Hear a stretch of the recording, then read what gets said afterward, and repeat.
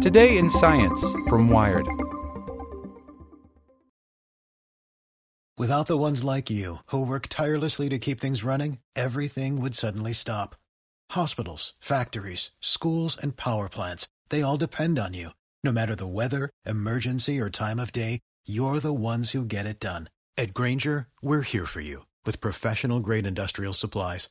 Count on real-time product availability and fast delivery. Call, click Grainger.com, or just stop by. Grainger, for the ones who get it done.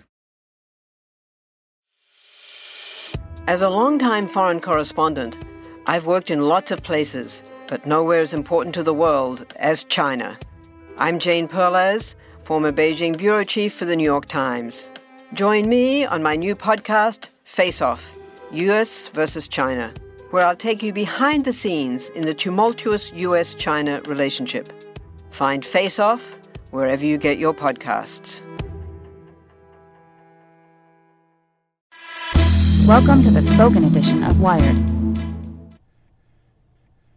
Monday is shipping day at MatTek. A truck pulls up to its red brick lab outside of Boston to load box after box, all kept at a cool 39 degrees. The precious perishable cargo is human skin. Thousands of dime-sized pieces in plastic dishes that add up, altogether, to about 2 whole adult humans' worth, every week. It's not harvested from people, though. MatTek grows its own human skin and then sells it to companies that want it. Companies that make laundry detergent, makeup, toilet bowl cleaner, anti-aging creams, tanning lotion. Without lab-grown skin, these companies would be testing products on animals, usually rabbits, shaved to expose patches of naked skin. This practice is straight-up illegal for cosmetics in Europe now, and increasingly ethically dubious everywhere else. With animal testing on the wane, MatTek, along with its chief competitor, Episkin, a subsidiary of L'Oreal, have become go-to sources for synthetic human skin. Testing on lab-grown medallions isn't just an ethical choice, it's practical. They are a much better simulation of human skin than animals are, says Carol Treasure, whose company Accelerate tests products for brands like Lush Cosmetics and uses MatTek's products for some of the work. But truth be told, you wouldn't recognize MatTek's skin as human, or even as skin. To the naked eye, the skin, less than 1/5 of a millimeter thick, looks like thin circles of clear jello. So too do MatTek's other tissue models, bits of eye, lung, intestinal, vaginal, and mouth tissue, all grown for testing. The company's process reduces body parts to their most essential cells, turning surgical waste from biopsies, tummy tucks, and circumcisions into a reliable and standardized product line, all of which turn into those translucent discs. You wouldn't be able to tell the difference just from looking at them, says President Mitch Klossner. That uniformity is MatTek's greatest challenge and advantage. Human skin is hugely diverse. Take any 2 people of the same age, sex, and race, and one might be oilier or more sensitive or drier than the other. MatTek's skin tissue model must react the same way to the same chemicals year after year, even if the original cells came from 2 different people and 2 different parts of the body. It runs a highly tuned skin factory. Tummy tucks and circumcisions. To start, MatTek needs a small but steady supply of real human skin, which they could use as seed material to grow large quantities in a lab.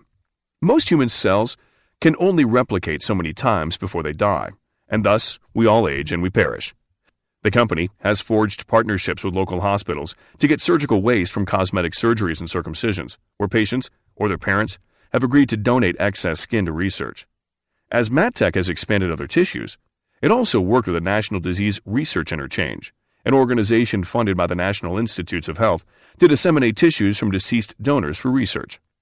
Klossner was not keen to go into the details of acquisition, citing the anonymity of donors. Indeed, MatTek knows very little about the patients from whom it gets donations, and patients themselves might have a hard time tracing their own donated tissues. When I asked if anyone has ever attempted to find what happened to the skin from their surgery, Klossner dismissed the very idea. Patients may not even know where to look, given that consent forms, part of the standard hospital admissions paperwork, don't usually specify how tissue will be used. It could go to a patient's doctor, or to a researcher at another university, or to a company. There's a lot about how research is conducted in the U.S. that the public doesn't understand, says Michelle Lewis, a bioethicist at Johns Hopkins Berman Institute of Bioethics.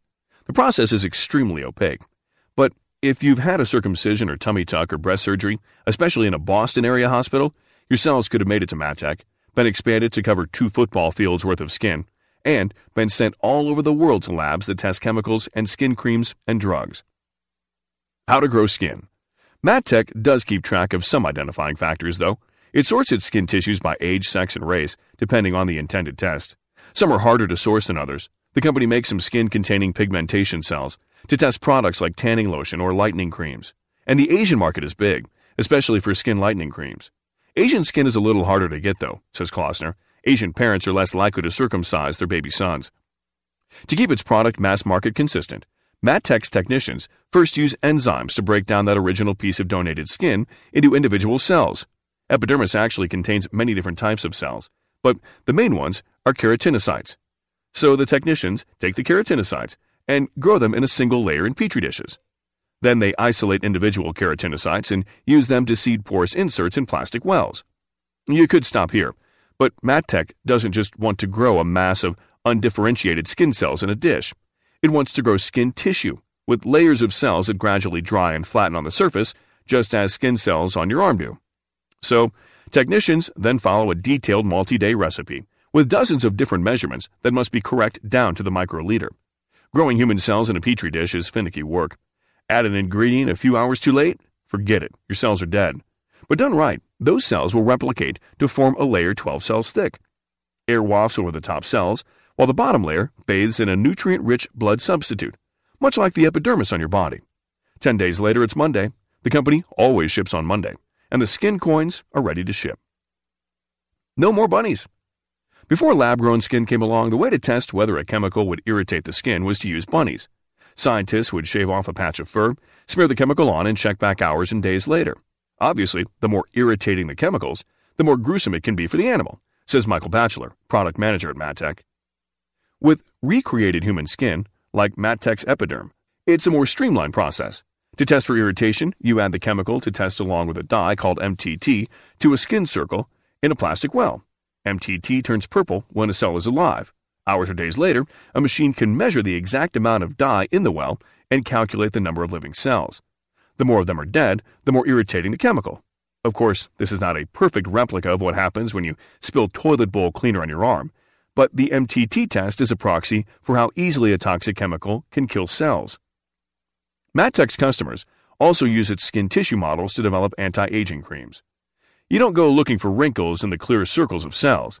Instead, scientists can see how anti-aging creams turn on or off genes like those for collagen and elastin, which give skin its youthful bounce. To test anti-aging, companies use MatTek's full-thickness skin, which includes both epidermis and the next layer of skin, dermis, because cells in the two layers of skin affect each other. These complex but poorly understood phenomena matter when you go to skin on a body. Which brings us to the limits of current skin tissue models. Even with the full-thickness skin, it's not exactly like skin. It doesn't have hair follicles or nerves or oil glands.